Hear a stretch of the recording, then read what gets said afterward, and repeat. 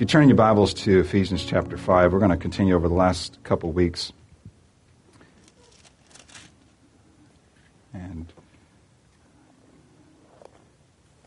welcome you with us. If you're visiting with us for the first time, there's a welcome card in one of the chairs in front of you. Feel free to fill that out. You could throw it in a bowl or give it to one of the greeters in the back.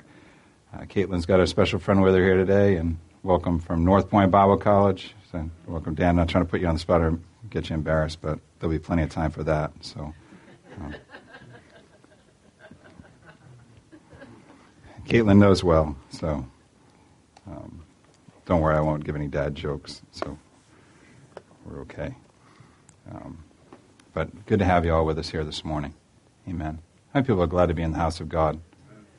How many people are even more glad to be the house of God? To be a dwelling place of God's Spirit. There's something about Jesus.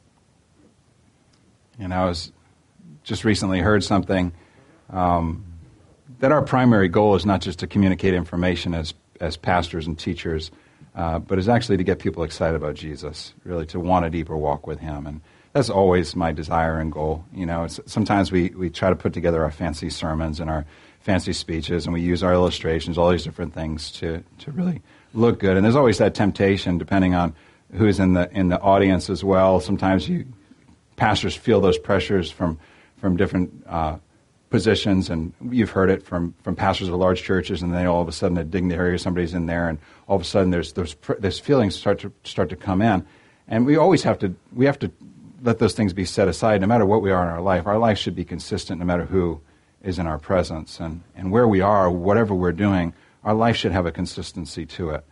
And the goal always within our life as believers in Christ is always to point people to Jesus and to whet their appetite or their thirst, as it were, to want to know this Jesus. Amen? And that's really our desire. Our desire is really to know Him more. That's our goal in life, is to want to know Him more and to make Him want to be knowable because of the expression through our lives. Because we've been given that opportunity, as Paul wrote, that we're living epistles and we're known and read of all men. And so we should have a consistency in our life, whether we're in the workplace, whether we're in a hotel all by ourselves, or whether we're behind a pulpit. Our life should have consistency to it, no matter what it is. If we're in the kitchen or raising our kids, that there should be consistency to our life. And so over the last couple of weeks, we've been talking about being imitators of God, learning to walk circumspectly, redeeming the time. And last week I shared with you, the Holy Spirit spoke to me, and it's become basically a theme in my life, really just kind of take an evaluation of everything, that we need to learn to master the mundane so that we can maximize the moment.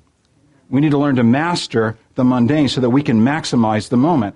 And so we can entitle the message this morning either Redeeming the Time or Mastering the Mundane. And either one, what is mundane? Mundane is the ordinary, not all that exciting, the humdrum. In fact, as you look at it in the definition, Webster's defined it as that which is relating to this world. And yet we're in this world. And Jesus didn't take us out of this world, even when He saved us. He left us in the world.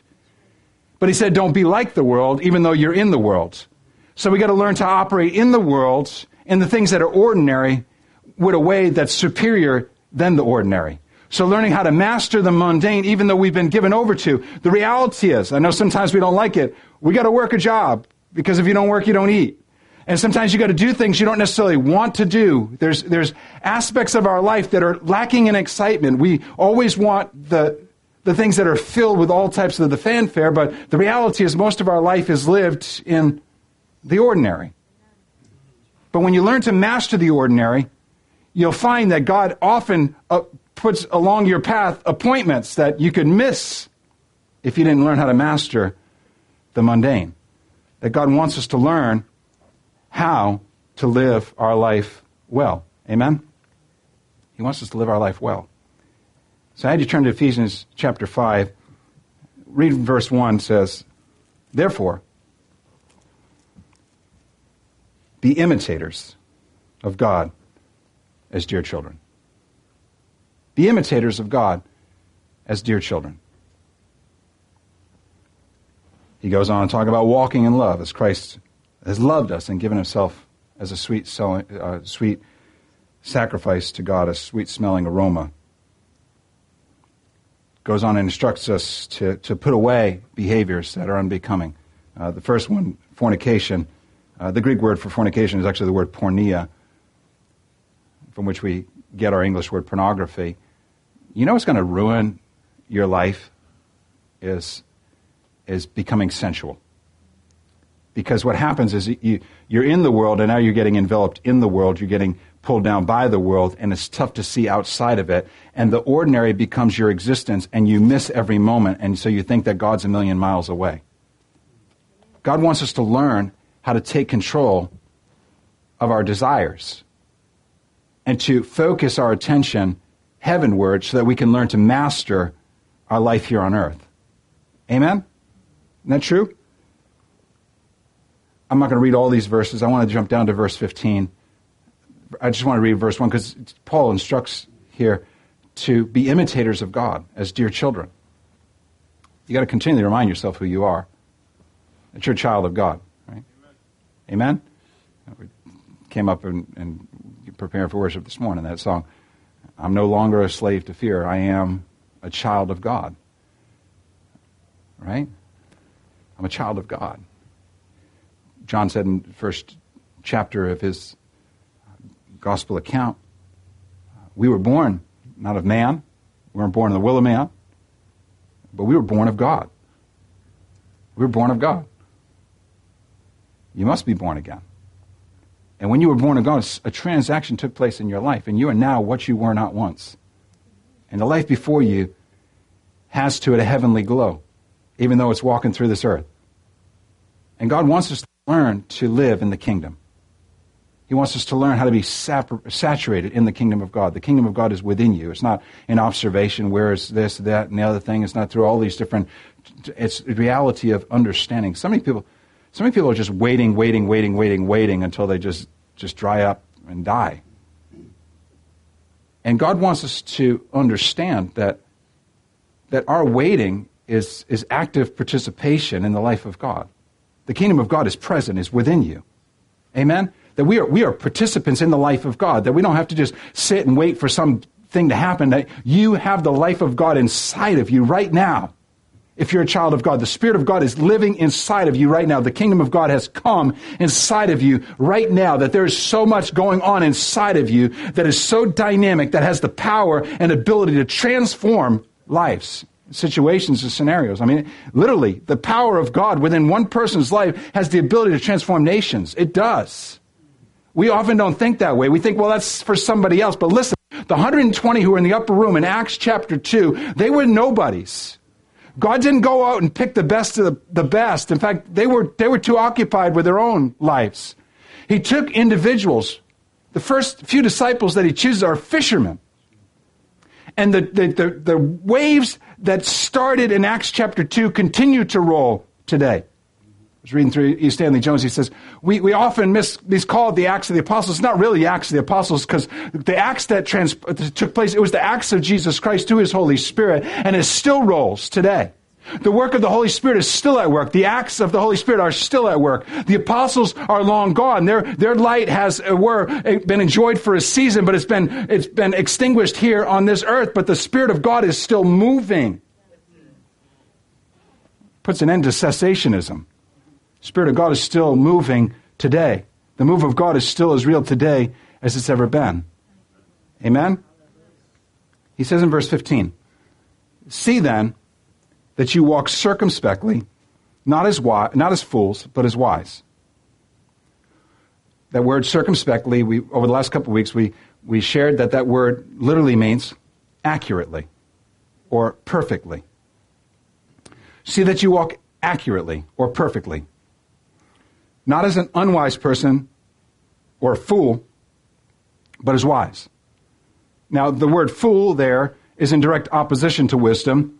It just uses the negative participle in front of the Greek word for wisdom, sophos. So it's asophos, which means no wisdom. Don't be fools. A fool is an individual who has no wisdom. A wisdom is referring to that which is skill or the ability to have the right response, to be able to know what to do with the information that's presented to you. It's to have something that's been cultivated within your life to know how to respond. It says of one of the tribes of Israel, the sons of Issachar, that they had wisdom that was given from God, so that in times of responsiveness, they knew what to do. They knew what Israel ought to do because God had given them insight and wisdom. God wants us to be a people who can respond to circumstances because we've learned to master the mundane. We've learned to live our lives in such a way that every moment of our life is shaping us and directing us to something greater than just this mundane, ordinary, humdrum moment, that our life is being lived ultimately for the glory of God. If we could understand that every moment in our life counts, it would help us to maximize. It would help us to take advantage of. It would help us to set aside those pleasures which are temporal. Amen? Verse 16 says, redeeming the time because the days are evil. Redeeming the time. That word redeem literally means to buy, to purchase. And we talked last week and the week before about the fact that God wants us to make sure that we have adequate resource to purchase the things that He's presenting to us, that we would not be found wanting in our moment, thus maximizing the mundane so that we can maximize our moment. The word used for time there, the Apostle Paul, is the word kairos, which talks about not just the quantity of time, but rather the quality of time. We're an appointed time or a specific time, a specified time. It's not just time, because the thing about time is when you lose sight of time or you just think about time as a general thing, it just kind of just goes by. But when you are preparing for something specific, you know that the training is necessary in order to be prepared in that moment. And I played, athletics, and we have college students here, and when the test has been given or a paper is due, that your time is no longer your own to do whatever what you want. You know that now, if your time is not used wisely, then you're not going to maximize the moment. In fact, you're going to miss the moment, right? And so we need to learn that in our lives, we're living in such a way. So many people live without discipline in their lives because they're just kind of just going about life as if there were no appointed moments, as if there was just time is just something to be squandered, and we don't live as good stewards. How many people know stewardship is something really important to the heart of God? To be a good steward. He wants us to be a steward of the things that have been given to us, steward of our time, steward of our resources, understanding that everything we do in the mundane matters. Because there's a time coming when the king's going to return. He's going to lay all his servants out and say, what'd you do? How did you steward what was given to you? What did you do with it? Say, I didn't know there was going to be a test. There's going to be a test, folks. We will all appear before the bema seat of Christ. We will all appear at the judgment seat of Christ. We all will. And we'll give an account of what we did while we were in the flesh. How do we live our lives? Do we live disciplined? Do we live as truly as disciples of Jesus Christ? He goes on to say, therefore do not be unwise, but understand what the will of the Lord is. Well, if you walked accurately, now we know accuracy comes through the Word of God. Amen? That's where we gain accuracy. How should we live? What should we do? What is my life to look like? Well, God has laid these things out for us. We're not in guessing game. There's a necessity of the Word of God. We should hide the Word of God within our heart. You see in the bulletin, it shares that we should study to show ourselves approved unto God, a workman who does not need to be ashamed, that we've learned to rightly divide the word of truth. That this is our reality, that we're living in such a way that we understand, that we're students, we're disciplines, or disciples, learning under discipline, a learner under discipline, that there's a price to be paid in order to perform in the moments that arise before us. And that price is really the sacrifices that you make in the mundane and the ordinary in order to see the bigger picture, prepare you for those moments when you stand, as it were, as we shared a couple weeks ago with David before a giant, that he had learned how to live a life disciplined, that it wasn't a question whether he could use a sling, it was just a matter of where it was going to be directed.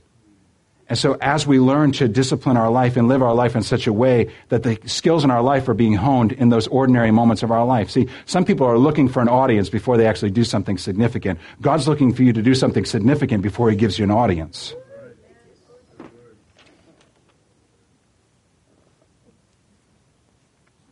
There's specific times. There's ordained times. I've learned this in my life. Honestly, I thought some of these ordained times would come quicker in my life.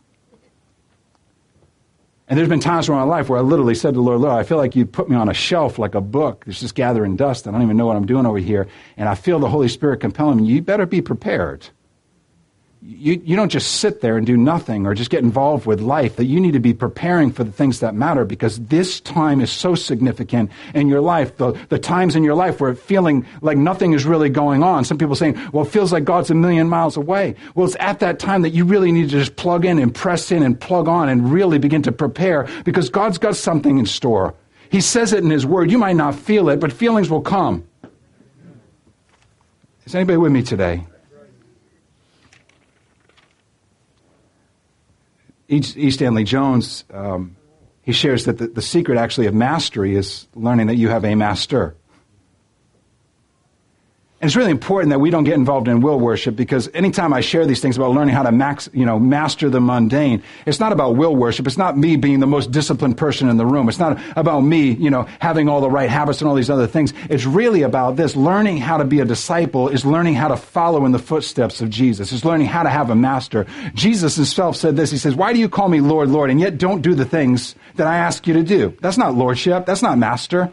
You're not going to learn to master moments if you don't learn how to follow in the footsteps of a master. Now, if you want to learn what it is to live a life that's pleasing to God, you just look at the person of Jesus. Everything He did. Every moment He lived. And I just want to remind you of this fact, that Jesus didn't start His public ministry till He was 30 years old. I mean, everything about His life just reeked of the ordinary. Though He were the Son of God, God Himself incarnate. Right? Everything. There was no great show, as it were, for the whole world to see. But for the searching heart, He made known. That's the way God operates. I don't always completely get it, but God is really interested in what's going on. I think the whole idea of many are called, but few are chosen. Many are called, but few are chosen. Where does that come from? I think a lot of it's contingent upon, is there a receptivity in our life to actually receive the things of God? Most people don't want to be mastered.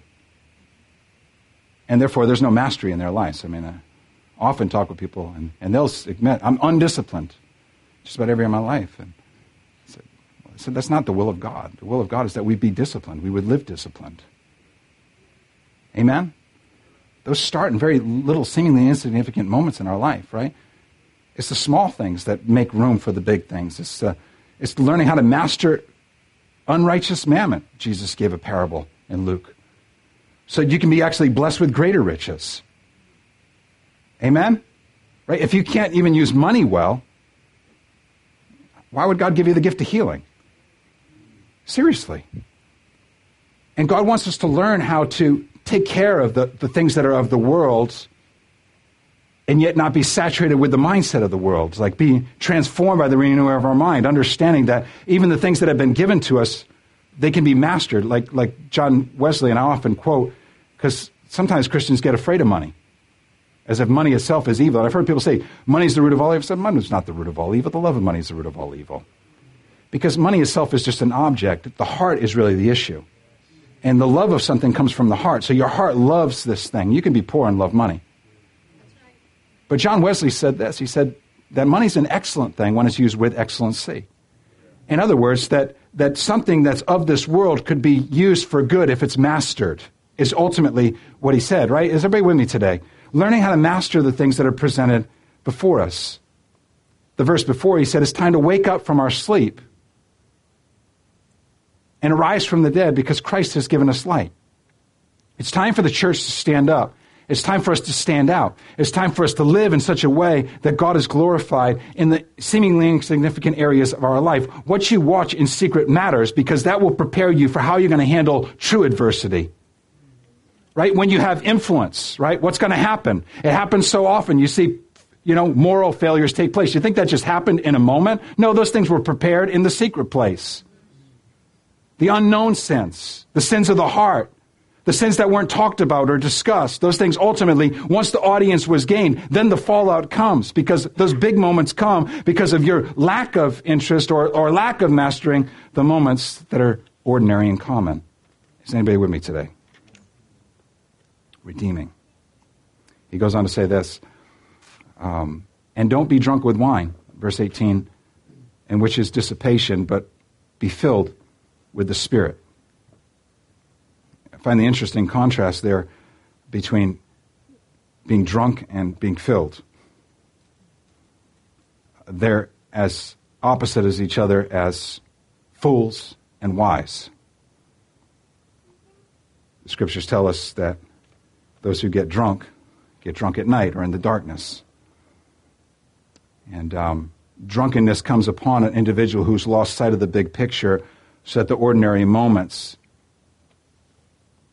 you've lost all bit of mastery. In fact, in Luke 12:45, it says, "But and if that servant says in his heart, the Lord delays his coming, and shall begin to eat and drink and be drunken, the Lord of that servant will come in a day when he does not look for him, and an hour when he's not aware." In other words, he'll miss his moment because he didn't learn how to master the mundane.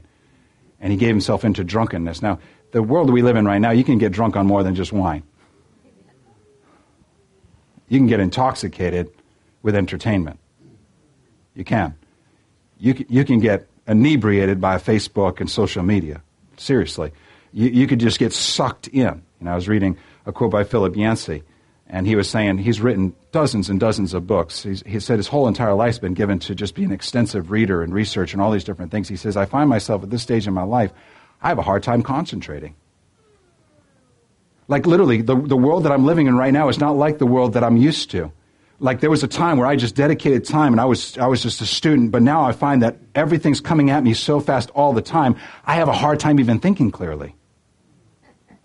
That's coming from a well-known, established author and Christian. And that's the world we live in right now. And so it's like, how do I find a way to master the mundane by removing the distractions that are in my life? Because there's more than just wine that makes us drunk.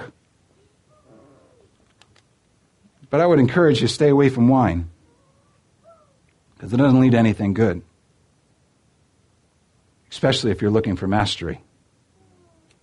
And why would you want to dull your senses if, in fact, your senses are supposed to be keen because you're looking for a particular moment?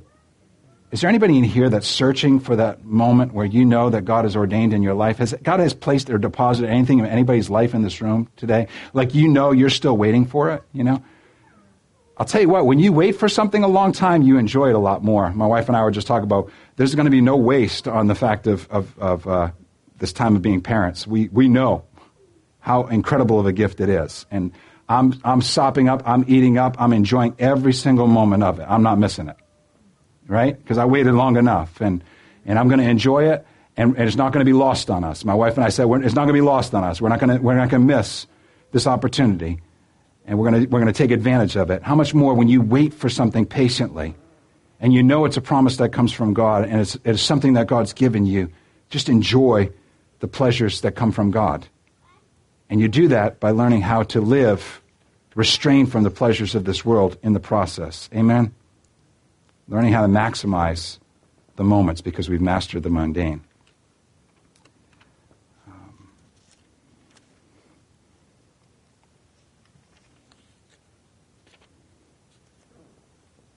Excuse me a second. There's some things I wrote down I don't want to miss. And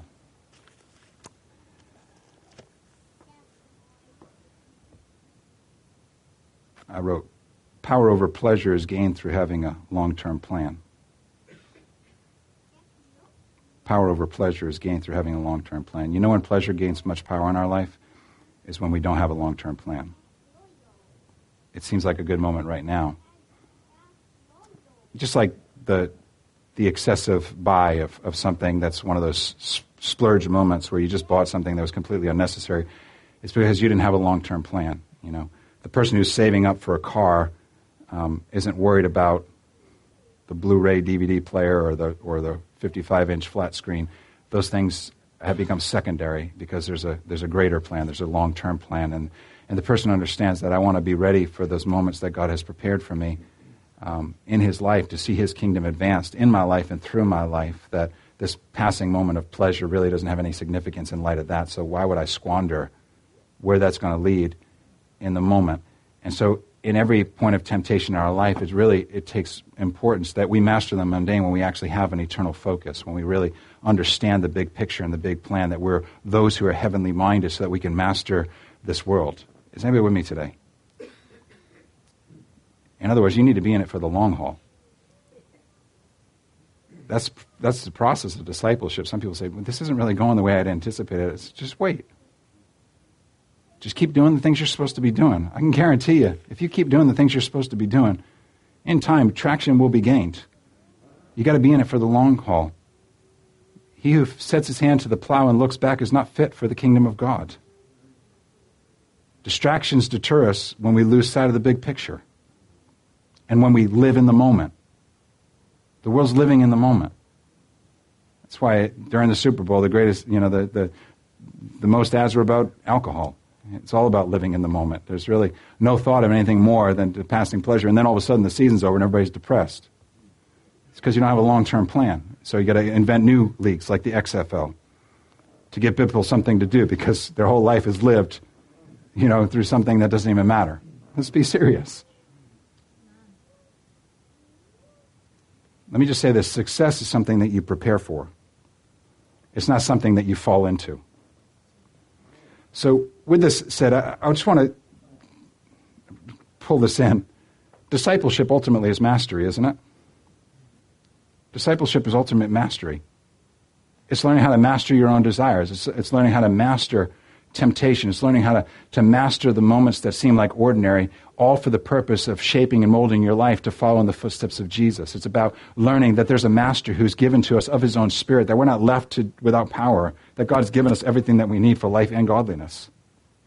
Amen? So if you're taking notes, I want you to write down a few keys. This is what discipleship is, or this is what mastery is. And I said we're going to be a little bit practical today. First and foremost, it's preparing. It's preparing. Discipleship is preparing. Amen? We weren't created for this world. We were created for another world. And so all the time you have in this world is actually in preparation for the next. So all the passing pleasures of this life, you can take them. You can have them. All the wealth and all the riches of this world, you can take it. You can have it. Now, if it could be used for the greater of another world or the preparation of another world, then I'll steward them. But in terms of really gimme, and the love of all these things, my heart is set on heaven. I don't know if anybody's with me today. I am a stranger and a pilgrim. This world has no hold on us. So discipleship is preparing and planning. Planning. The Lord's been working on my own heart in this aspect of really just getting practical. Like thinking about the big picture of what do you want your life to look like? Like what type of life do you want to live? Like what type of example do you want to leave behind, whether it's for your children or for those who will follow behind you? Do you want something that's going to be more significant than just this world? I mean, this world possesses more than we could ever even think of. All the books in this world. I mean, just there's so much information and knowledge. I mean, there's just what is the distinguishing factor of something that really was lived well or transcends this world? Is it not to truly be a follower of Jesus Christ, the one who created everything for himself and yet transcended this world while he lived in it? Don't you want to have a transcendence about you? Planning. And so I've been challenged on really just being more proactive in every aspect of, all right, Lord, what's next? Like, what are you preparing me for? I want to take advantage of this season. It might not look like much right now, God, but I know there's more to it than just this right now. So I want to live my life in such a way that every aspect of my life is lived in preparation or planning. Even the mundane and ordinary things. I can find that even, and the question arises all the time. I just went, took forever, but finally went for ordination.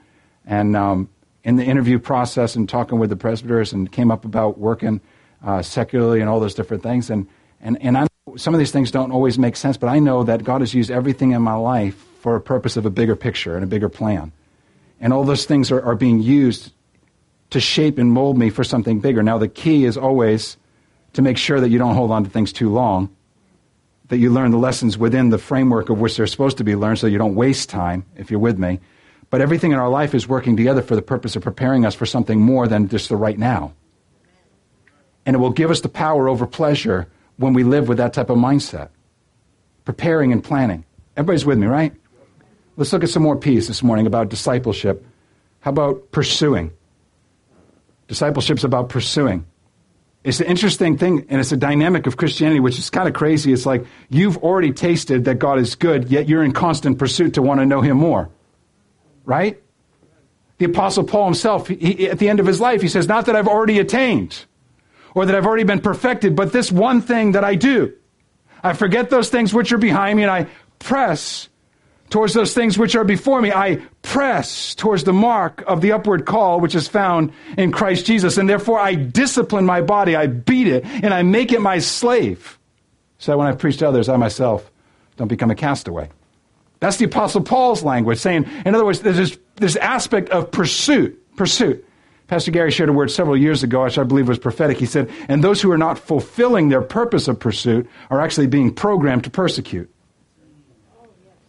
Those who are not fulfilling their purpose of pursuit are being programmed to persecute. In other words, if you're not going hard after God, ultimately you're being set up to stand in antagonism to those who are. And the greatest enemy of the church is going to be the church. And I believe with my heart that's a prophetic word. Because ultimately it's going to be those, look, who are the greatest antagonists and the enemies of Jesus? Was it not the religious leaders of their day? If you're not pursuing after Jesus to know him and want to know him more, then you are forfeiting. And you're being set up for something so far worse that you don't even realize. Planning, preparing, pursuing. You need to be particular. Not just anything will do. Like if you're a disciple, you need to be a particular person. Choose your friends wisely. Choose your company wisely. Choose your surroundings wisely. Choose your entertainment wisely. That you're particular. Not just anything will do. I shared this with Caitlin, when she was in the process of living with us and wanted to do some discipleship in her life. I said, I've lived with this mantra in my life. Others can do it, I can't. Others can do it, I can't. And to take away the aspect of, it's not can't in the sense that I can't, all things are lawful for me, yet not all things are expedient, the Apostle Paul said. All things I could do, but I'm not going to be brought to be slave of anything. And so in other words, other people will do it, I won't. I won't. You with me this morning? Like those who really want to be a disciple of Jesus Christ, they're particular about their life. I'm not talking about being legalistic. I'm talking about being particular, and there's a distinction, because oftentimes these two things will kind of cross over one another. The lines will be blurred, and people who really aren't pursuing after God will call you a legalist. Be ready for it. I would encourage you not to be a legalist. You would live in grace, but your pursuit would be Jesus and him only. And sometimes that looked like legalism. Apostle Paul was blamed for a lot of things. Another P, you need to learn the principle of partnering. You need to partner with like-minded individuals. You know what? In order to grow to the maximum effectiveness of who you are called to be, you can't do it by yourself. You can't. Now, anytime I quote somebody, I just want to encourage you that I don't agree with all their theology, okay? So if I quote somebody, don't get scared. Everybody's got differences of opinions about everybody. But I remember hearing T.D. Jakes preaching a message. And he was talking about you need a sponsor. No one gets to levels of success without a sponsor. In other words, you need someone to help you. And he gave illustrations. Dr. Oz only became Dr. Oz because of Oprah. Opportunities were presented there for them. You need to choose particularly your partners. Who are you going to marry? It's a big one. Biggest decision you'll ever make outside of the decision you made to follow Jesus is who you marry. That's a huge one. Such an important thing. You got to be particular. But you got to partner with people who are individual, have the same heart and mindset as you. How can two walk together unless they're in agreement? You know what will destroy ministry more than anything else is not being on the same page. You need to partner well. Amen? You need to learn who to partner together with. You know what drew my wife and me together? It was, well, God, but it was the fact that we were both hungry and pursuing after God in a very mediocre Christian setting. We just wanted God. And it caused us to develop a relationship because we had a kindred spirit that really we didn't want to just settle for just the church scene. We really just wanted Jesus. We really wanted God. We really wanted to move of the Holy Spirit. And that's what drew our hearts together. And it continues to be the pursuit of our life. And why we can walk together is because our heart is this. And the things that she cried out for, she understood that, God, I don't want anything that you don't want for me. And she literally made a list of particular characteristics as she was looking in for a spouse because she was going to be particular about who she was going to partner together with. The Bible says, know those who labor among you. But you need partners. You can't do it all alone. You know, we shared about an Acts church before, and we used the acronym for ACTS. Remember what it was? Accuracy, clarity. You need to be a team player, and you need to be spirit-empowered. You need to be a team player. The church is a cooperative fellowship. It is. We're in this together, and we can't do it alone. Next, I want to just say you need a passion. You need passion. Now, something about passion is sometimes people that don't have passion can get passion when God begins to work in their heart, but then there's some people, no matter what you do in their lives, they just lack the passion. It's just like, it's just not there. The fire's not there, It's like you're stoking that thing, but just nothing's happening. You need passion for Jesus. There's got to be a passionate pursuit of God. Like, you really got to want this more than anything. Like, literally, you got to want it to the point where I don't care if I have to, walk through, a field of glass on my knees in order to get Jesus. I'm going to do it, It's like, I just want to know Jesus, and I have to have him. You got to have passion. Everyone knows Tozer's one of my favorites, and when someone wrote a biography of him, it was called A Passion for God. I love passion. And then finally, you need power for living. Don't be drunk with wine, but be filled with the Spirit. You need power for living. A life that's pleasing to God. You need power for living. Amen? Power for living. And so ultimately we see in discipleship we have three things. We have the call. Jesus says, follow me. We have the cost. Jesus says to his disciples, whoever wants to be my disciple must deny himself, take up their cross, and follow me. And finally, we have the commission to go into the world and make more disciples. We have the call, we have the cost, and we have the commission. This is the engagement of discipleship that we are on, learning how to master the moments in our life of the mundanity, the humdrum, the ordinary, that God is doing something in those things. He's preparing you for something so much far greater. It was in a moment of people seeking God that God showed up in a dynamic way that was unprecedented and transformed the whole world in Acts chapter 2.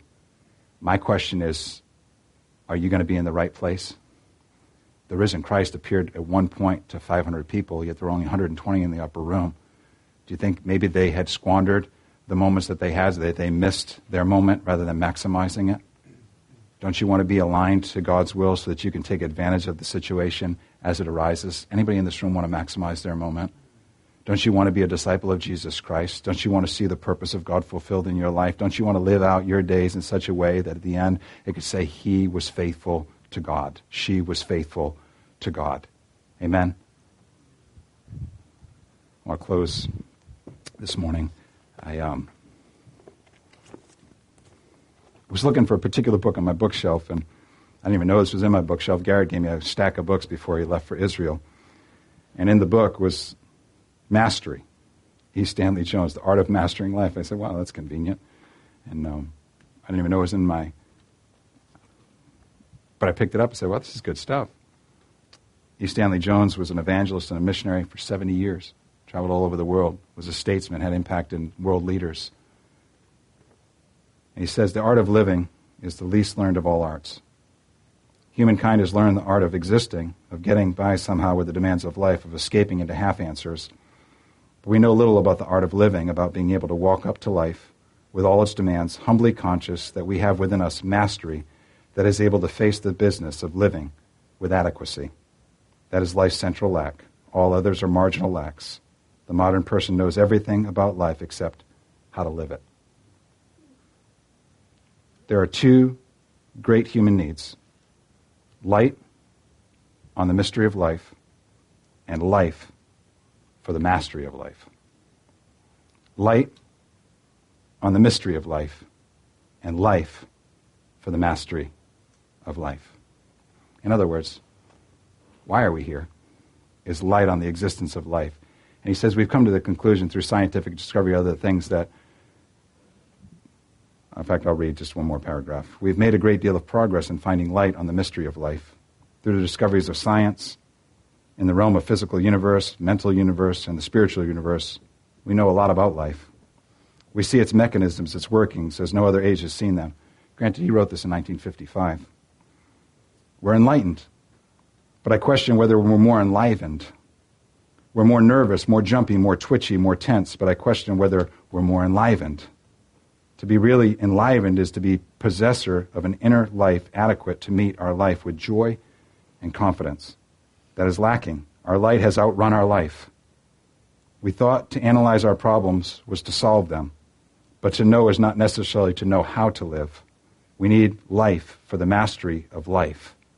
But even that is inadequate unless you put it this way. We need life with a capital L for the mastery of life. We need life for the mastery of life. God wants us to learn how to master the mundane. And I close with, I had opened up to a daily devotional. It says this: a gift producing spontaneity. We saw, The Simpler Art of Drinking, one page. We pause a little longer on this matter of receptivity. It's the secret of victory. The only secret I know, Jesus said, all who believe in me should drink. John 7:38. The difference between believers is this: some just believe and some believe and drink. They know how to take, to receive, to drink. Hence, they never thirst. Some are always thirsty, for they just believe. They assent to Jesus, but they don't assimilate Jesus. Their minds believe, but their hearts don't receive. I'm closing this is this: you can have good preaching, but if you don't receive it, it doesn't do you any good. It's just more information that just leads to more of the mediocrity of your own life. I know of a missionary, a very dear friend, who became a world figure. He was leaving India discouraged and beaten. He was ardent and zealous, but exhausted. For while he believed, he did not know how to drink. At a 0 hour, when he was about to give up and leave India as a failure, he saw this passage, really saw it. Everyone who drinks this water will be thirsty again, but whoever drinks from the water that I will give will never thirst again. The water that I give will become in those who drink it like a spring of water that bubbles up into eternal life. John 4:13 and 14. The missionary began to drink, began to accept the resources of God and to live by them. Instead of leaving India, he went straight into its soul with adequacy and with power. He had enough to spare, and thousands were converted through him. 3 young men converted through him became leaders of the Christian movement in India, and one of them led a movement which brought over 200,000 to Christ. I heard him say years ago, for 35 years I had never had a blue or a discouraged hour.